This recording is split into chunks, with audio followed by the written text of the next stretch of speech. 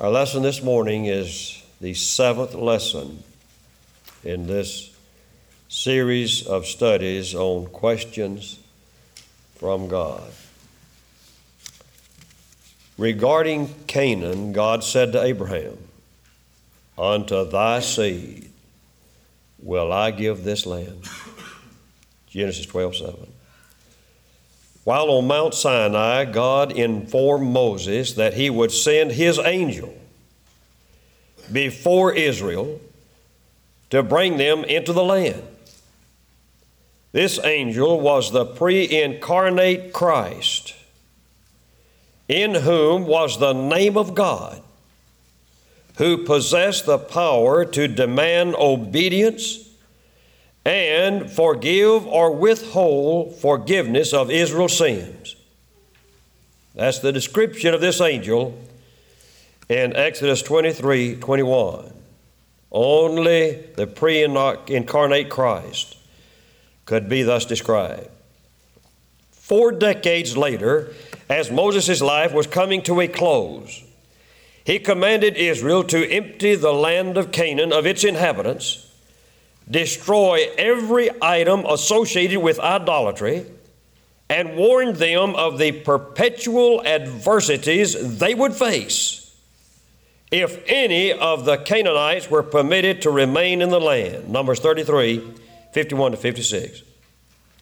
Shortly before the death of Moses, God referred to the evil disposition that lurked in the heart of the second generation from Egypt. Deuteronomy 31:21. Moses enlarged on this tragic heart inclination, declaring, "For I know thy rebellion and thy stiff neck. Behold, while I am yet alive with you this day, ye have been rebellious against the Lord, and how much more after my death." Deuteronomy 31:27. What a sad reading that is of this second generation from Egypt. It is exceedingly dangerous to nurse in one's mind any form or degree of spirit that is inconsistent with proper thinking about God and spiritual things. Allowed to continue, it will at some point emerge in overt conduct. Simeon and Levi went from anger to slaughtering the helpless Hivites. Genesis 34. Joseph's brothers from envy to selling him into slavery. Genesis 37. David from lust to adultery. 2 Samuel 12. Amnon, David's son, from lust to rape. 2 Samuel 13. Uzziah from pride to usurpation of the priesthood. 2 Chronicles 26. And Judas, tragic Judas, from the love of money to the betrayal of Christ. Now, this is what can happen when we allow some evil inclination to nurse on our hearts.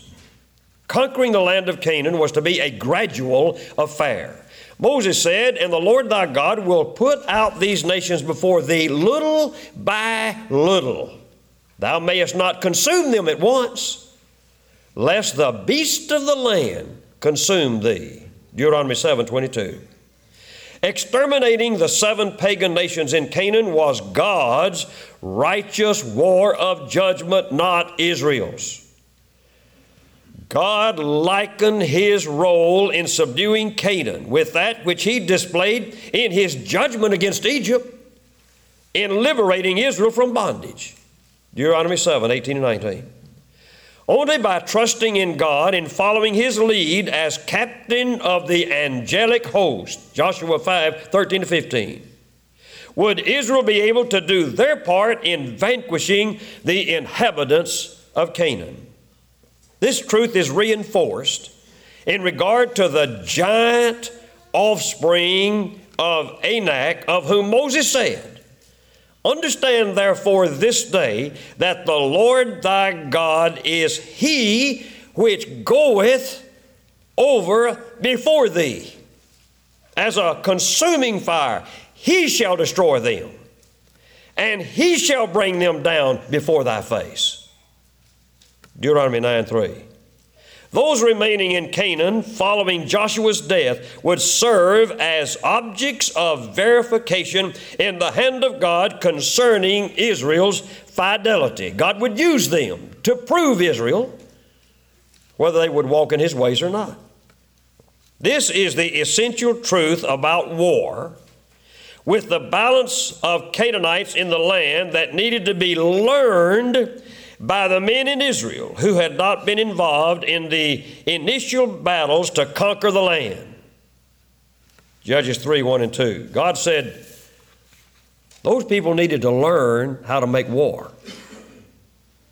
He was not talking about just how to handle a sword or a spear or a knife or a bow and arrow.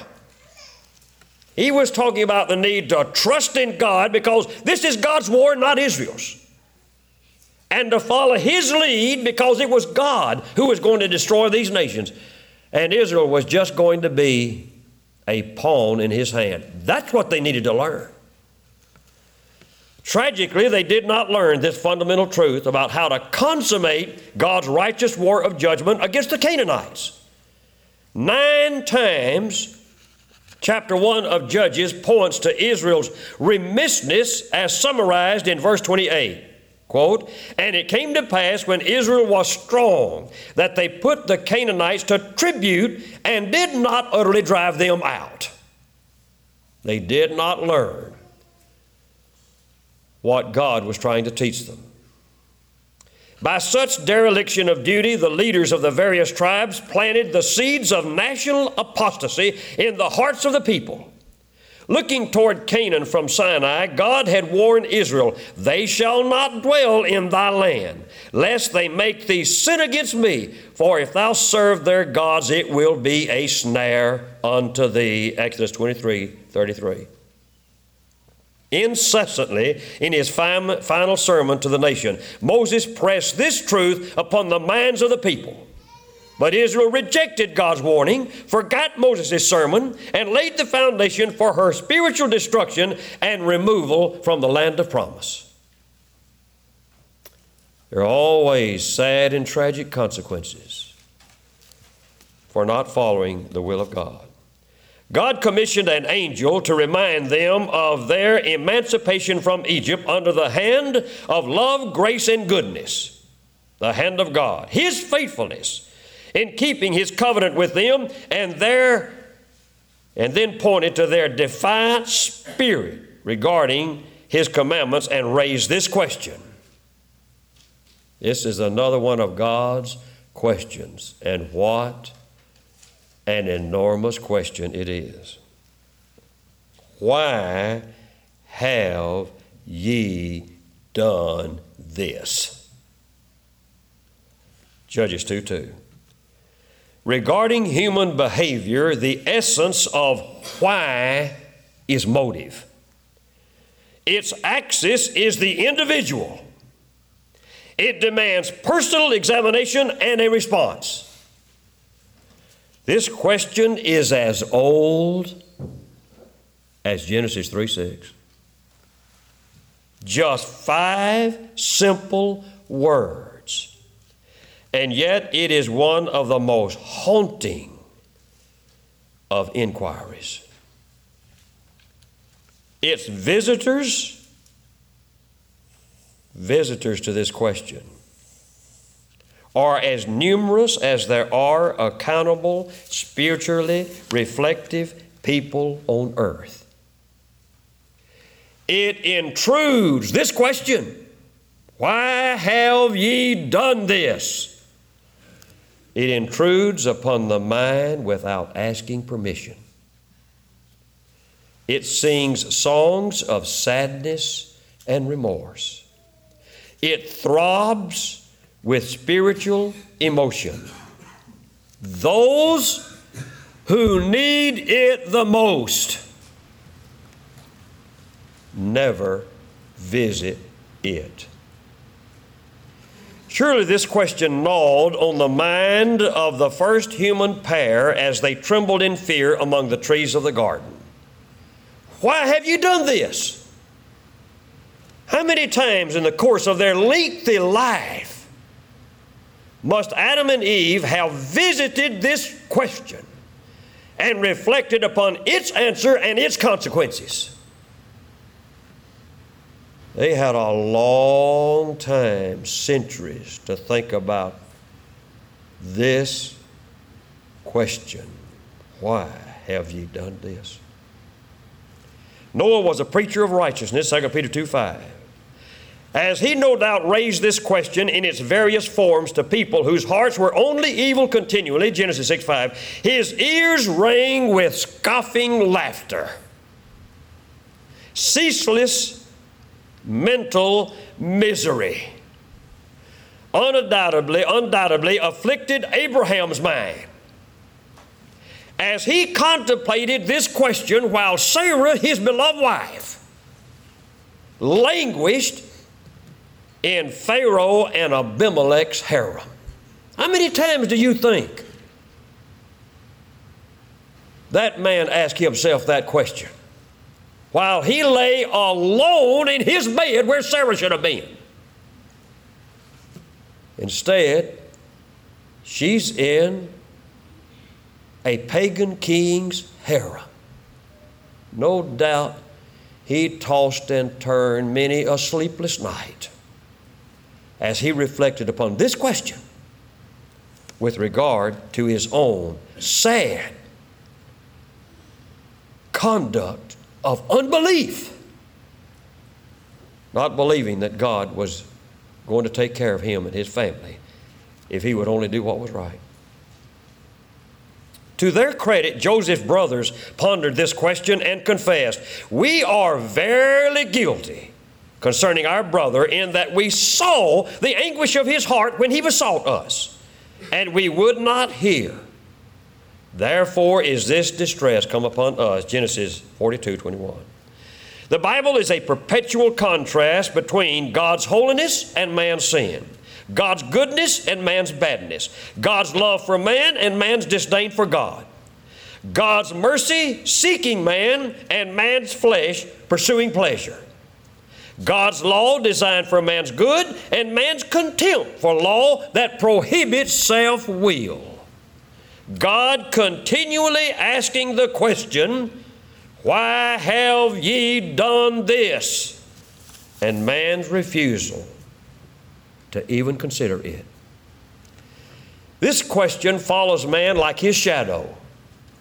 It is raised by parents in the home, teachers in the classroom, employers in business, coaches in sports, judges and attorneys in courtrooms, doctors in consultation with patients, counselors in counseling sessions, and husbands and wives to each other. In God's pursuit of man, it is always present. God pursuing man in love and goodness and mercy, constantly raising that question for man's reflection if he'll only stop and listen to it and take heed to it. Why have ye done this? It never quits. This question hovers over man like the sun lingers over the day and the moon over the night. Man may loathe it, ignore it, attempt to outrun it, or refuse to hear it, but it just keeps coming. It is persistent. It demands a hearing while refusing to be heard. The first generation from Egypt refused to consider this question as they walked in circles in the wilderness for 40 years. They went to their graves one by one in unbelief. The portrait of Hebrews 3:7-11. When Saul presumptuously offered the sacrifices intended for Samuel, the prophet inquired of him, "What hast thou done?" 1 Samuel 13:11. Refusing to deliberate upon this question and act in harmony with it, he sealed the doom of his rule over Israel. Why have ye done this? neglecting to examine this question in regard to his polygamy, David mightily weakened his sexual being and opened the door to his adultery with Bathsheba. Diligent consideration of this question in view of his own father's failings might have saved Solomon from his own profuse polygamy and ensuing idolatry. If the wisest man on earth would have sat down early in his reign, and in addition to saying wonderfully well, I'm just a child, oh God, I need help in leading this people, would have commenced his rule reflecting upon this question in regard to his father's polygamy and where it led him, thinking to himself, why did my father do that? I'm going to save myself from the consequences of such action by living with one wife for as long as we both shall live, instead of 999 too many. He didn't learn one thing, as wise as he was, about his father's ills in life, because he himself obviously did not seriously reflect on this question. The northern kingdom of Israel celebrated its national life by marrying the idols of Jeroboam, 1 Kings 12:28-30. 18 kings followed Jeroboam's reign on the throne of Israel. Not one time in over 200 years did any of these kings meditate upon this question and call for a divorce from idolatry. They were so wedded and in love with their idols that God said, Ephraim is joined to idols, let him alone. Hosea 4:17. There was no truth, nor mercy, nor knowledge of God in the land. Hosea 4:1. The priests of Israel feasted on the sins of the nation like vultures on decaying flesh. Hosea 4:8. Having closed their minds to the national saving power of this question from the loving heart of God, Israel destroyed herself. Hosea 13:9. Of the 19 kings and one usurper, Athaliah, the daughter of Ahab and Jezebel, that ruled over Judah, only 4, Jehoshaphat, Jotham, Hezekiah, and Josiah, initiated and closed their reigns in righteousness. 4 out of 19. Judah embraced their idols with delight and pursued with eagerness the sins of the flesh that idol worship permitted and encouraged. Only a very small remnant remained faithful to God, while the preponderance of the people are likened unto Sodom and Gomorrah, Isaiah 1:9. They committed adultery with stocks and stones, Jeremiah 3:9. The dejected cry of God, why have ye done this, reverberates in the preaching of the prophets in countless ways. All the way through those great prophets, Isaiah, Jeremiah, Ezekiel, one after another, except for Jonah. You can hear this question just thundering all the way through in various ways. Why have ye done this? There is no attitude of the heart that is more incompatible with the tender, compassionate sentiments of the gospel than the hypocritical, self-righteous spirit that can search and find the mote in his brother's eye while looking through the beam that is in his own. Such a man supplants God with himself, Luke 18:11, as the object of his prayer. What did the Pharisee do? He prayed with himself. He wasn't praying to God. He was so full of himself, he could never work God into the picture of his life. He obviously never once thought about this question in regard to his own life. He was too busy thinking about it in regard to that lowly publican over there. Oh, what a sorry man you are. Why have you done that? How could you be so sorry? Couldn't see himself. He's too busy looking at the sins of someone else. Unable to perceive his own sin, he would have stoned the adulterous woman who stood contrite in the presence of God. John 8, 1-8. Wholly blind to his own faults, he would have answered Paul's question, do you think you shall escape the judgment of God? Romans 2:3, in the affirmative. Of course I do. Oh, I'm such a fine, upstanding person. The censorious eye is destitute of mercy. Willfully oblivious to its own faults and failures, it scrutinizes the lives of others with the spirit of condemnation.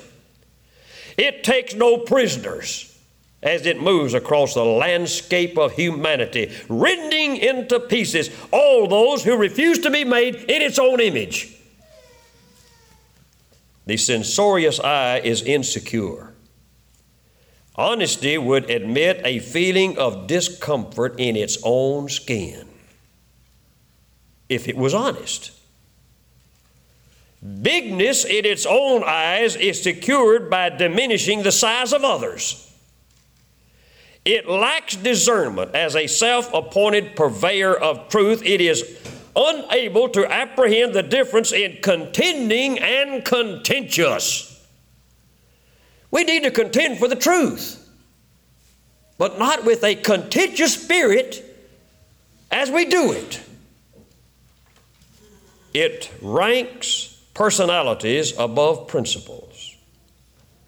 The censorious eye is prejudiced. It grants diplomatic immunity to its friends, while rending into pieces its assumed enemies. And in most instances, that's what they are, assumed enemies, not real enemies. It is unrelenting.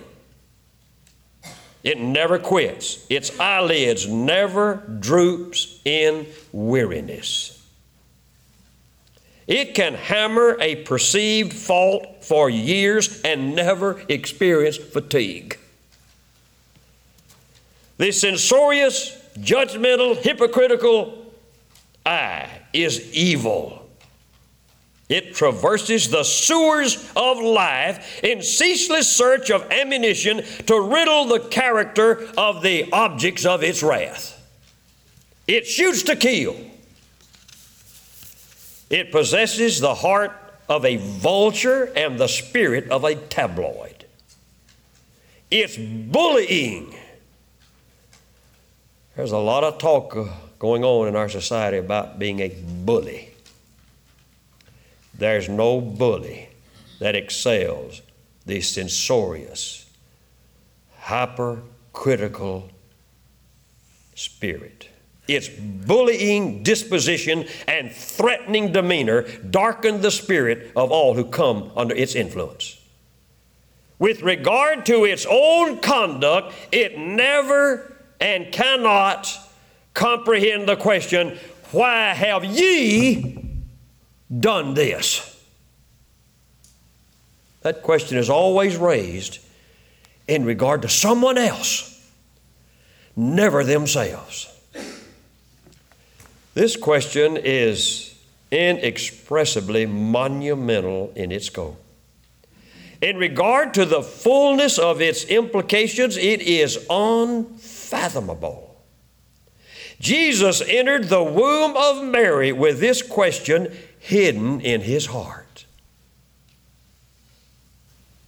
Not in regard to himself, of course, but in regard to every accountable being from Adam and Eve till time's end. He entered the womb of Mary with this question hidden in its heart. He didn't know it yet in this human form in which he now is and will be for over 3 decades, but it's hidden there. The first revealed statement of his own incomplete comprehension of it can be seen in his own question to his anxious parents at age 12. Knew ye not that I must be about my Father's business? Luke 2:49. 12 years old. He's a little boy. He has not yet grown in his mental capacity, in his mental comprehension, to be able to understand in its full sense the reason for his coming into the world and what his Father's business really entailed. Why have ye done this? Points to the mission of Christ to seek and to save that which was lost, Luke 19:10. It is at the forefront of everything Jesus did and taught. My God, why hast thou forsaken me? Matthew 27:46 highlights the price that Christ paid to solve the problem raised in this question. The first consummated gospel sermon preached on Pentecost of Acts 2 reaches back to the "it is finished" of John 19:30, followed by the resurrection of Christ that constitutes the remedy to the problem set forth in this question. No one will ever raise the question, what shall we do? Acts 2:37. That some 3,000 asked on Pentecost. No one will ever raise that question without pondering their own life in light of the question, why have I done this? If you've not obeyed the gospel upon pondering that question and knowing what you need to do by faith, repenting of your sins, confessing Christ, being baptized into Christ, or coming back home in penitence, confession, and prayer, we encourage you to do that while we stand and sing. Who at the door is standing, praise something drawing near, entrance within demanding, whose is the voice I hear? Sweetly the tones are falling, open the door for me. If thou wilt heed my calling, I will abide with thee. All through the dark hours weary, knocking again is he. Jesus, art thou not weary, waiting so long for me? Sweetly the tones are falling, open the door for me. If thou wilt heed my calling, I will abide with thee.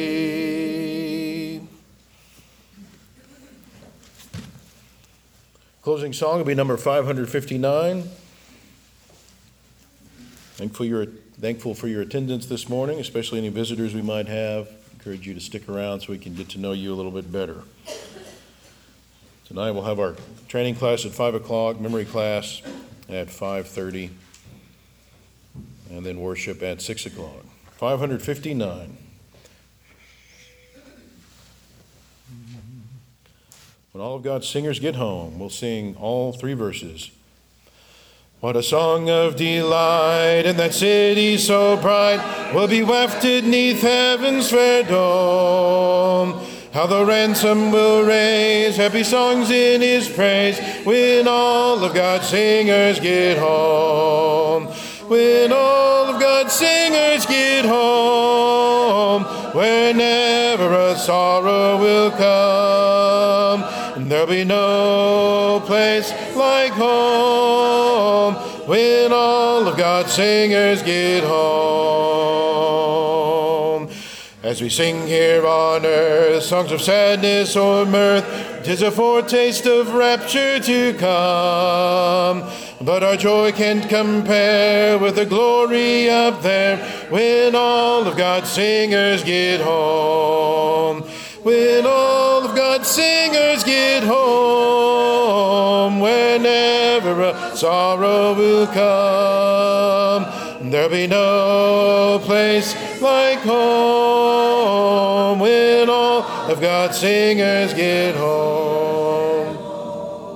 Having overcome sin, hallelujah, amen, will be heard in that land o'er the foam. Every heart will be light and each face will be bright when all of God's singers get home. When all of God's singers get home, whenever a sorrow will come, there'll be no place like home when all of God's singers get home.